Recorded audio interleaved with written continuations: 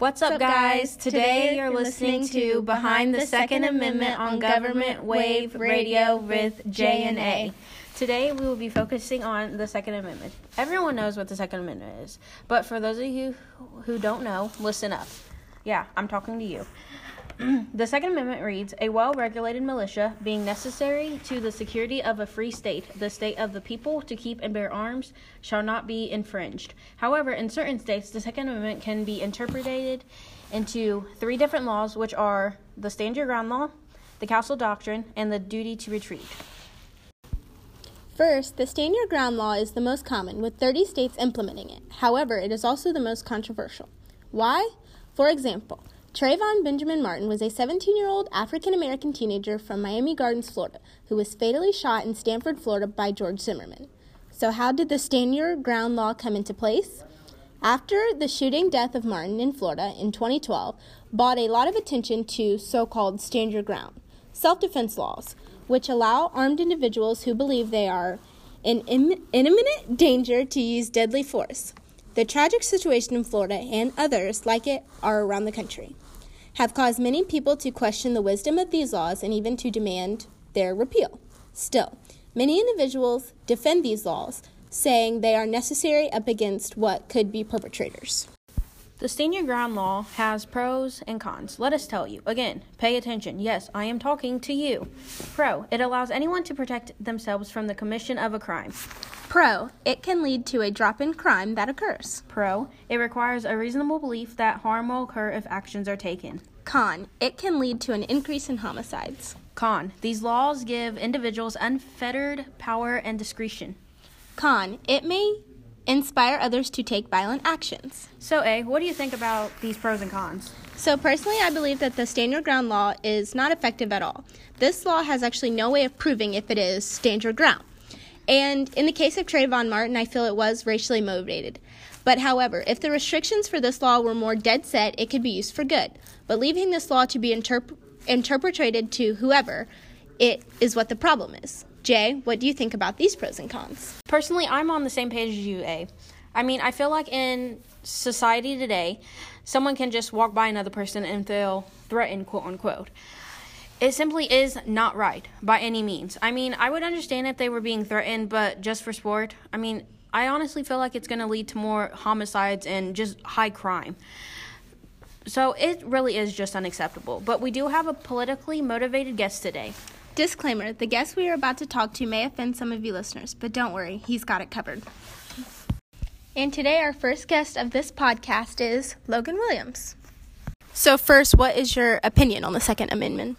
Well, it's a constitutional amendment, so you read it as stated. It's about well-regulated militias, protecting the nation, written right after the American Revolution, in which the militias played a very large role. So it's definitely in the Constitution. Cannot deny that. How do you feel about certain laws, such as Stand Your Ground Law or Duty to Retreat? So the Stand Your Ground laws, much research has shown them to be really ineffective and only increases the homicide rate of the states that have been involved with it. So on paper, it looks nice. You have the duty to protect yourself instead of fleeing. However, it's mostly used as a base of justification for lethal force that's not required. Like when you look at the case of Trayvon Martin, because him and Zimmerman got in a fist fight, that was justification to enact the Stand Your Ground laws and to use deadly force, which I believe just was not necessary. Do you think the Stand Your Ground laws can be racially biased too? Absolutely. Maybe not the laws themselves, but the application of it. I like to compare it to voter ID laws, which seem to make a lot of sense. You need an ID to vote. But then you realize that those laws were made to target minorities and people of low socioeconomic status. See, the people who mostly own guns are typically white males, and when they get into altercations, they're more likely to use deadly force on someone who is a minority rather than someone of their own skin color. So while I do not believe the law is inherently racist, I do believe the application and use of it absolutely is. Today's podcast is brought to you by Muncie Art Farm of Melody Stater and Aaron Brunsman.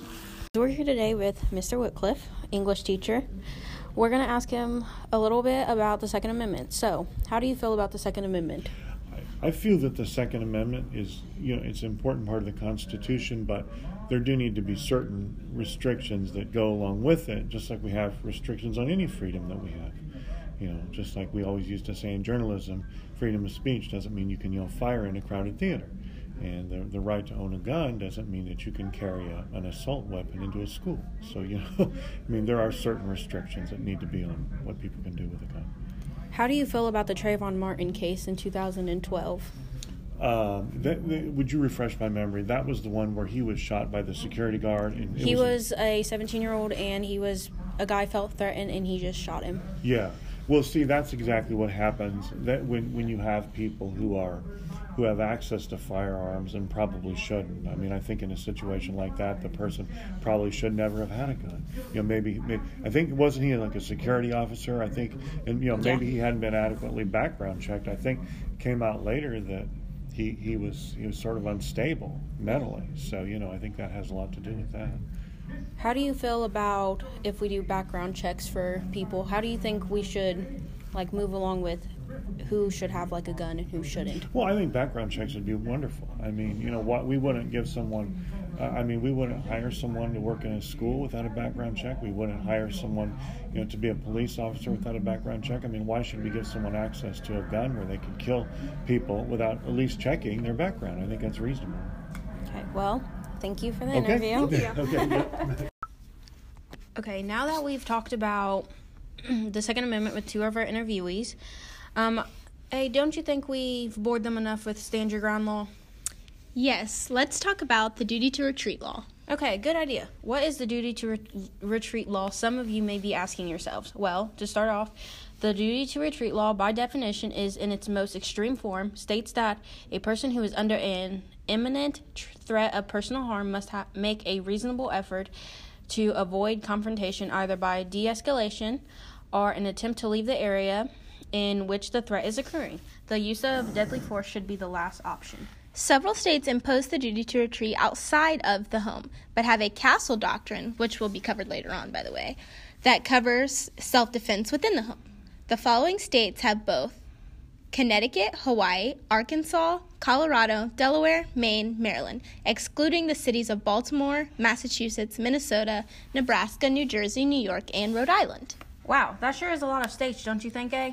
But did you know that the duty to retreat is not universal? However, police officers are not required to retreat when acting in the line of duty.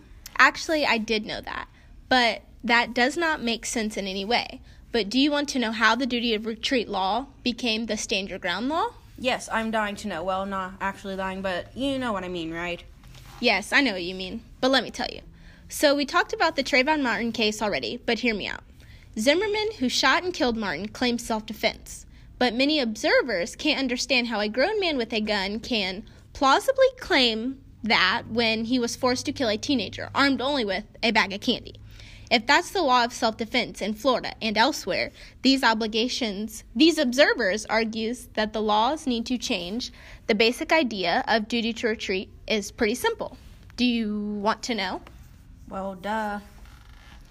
The basic idea was that if more people backed down, retreated, or stepped aside, fewer people would be killed.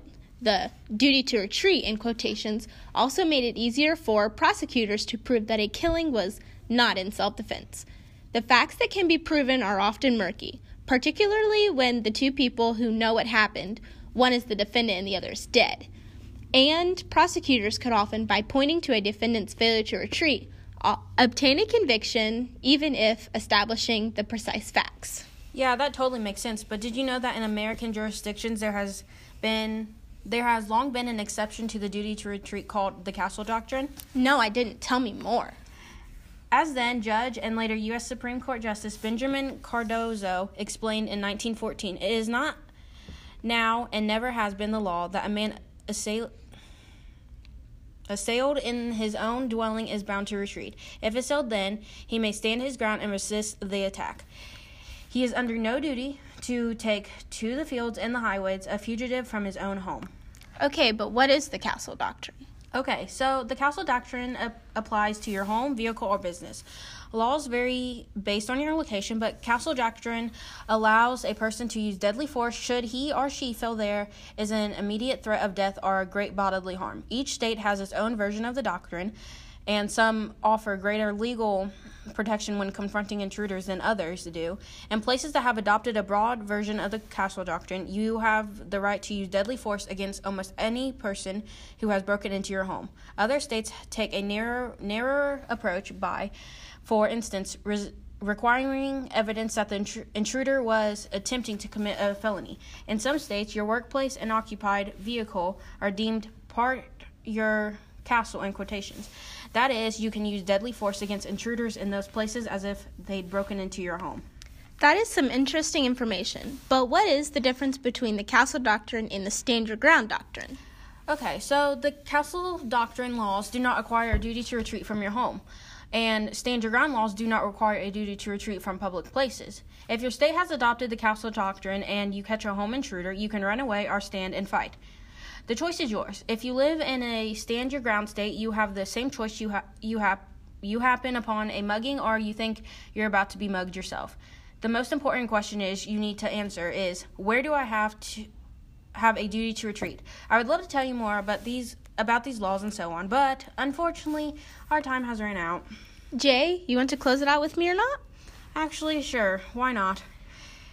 Thank you guys for listening to this episode of Behind the Second Amendment on Government Wave with J&A. Peace.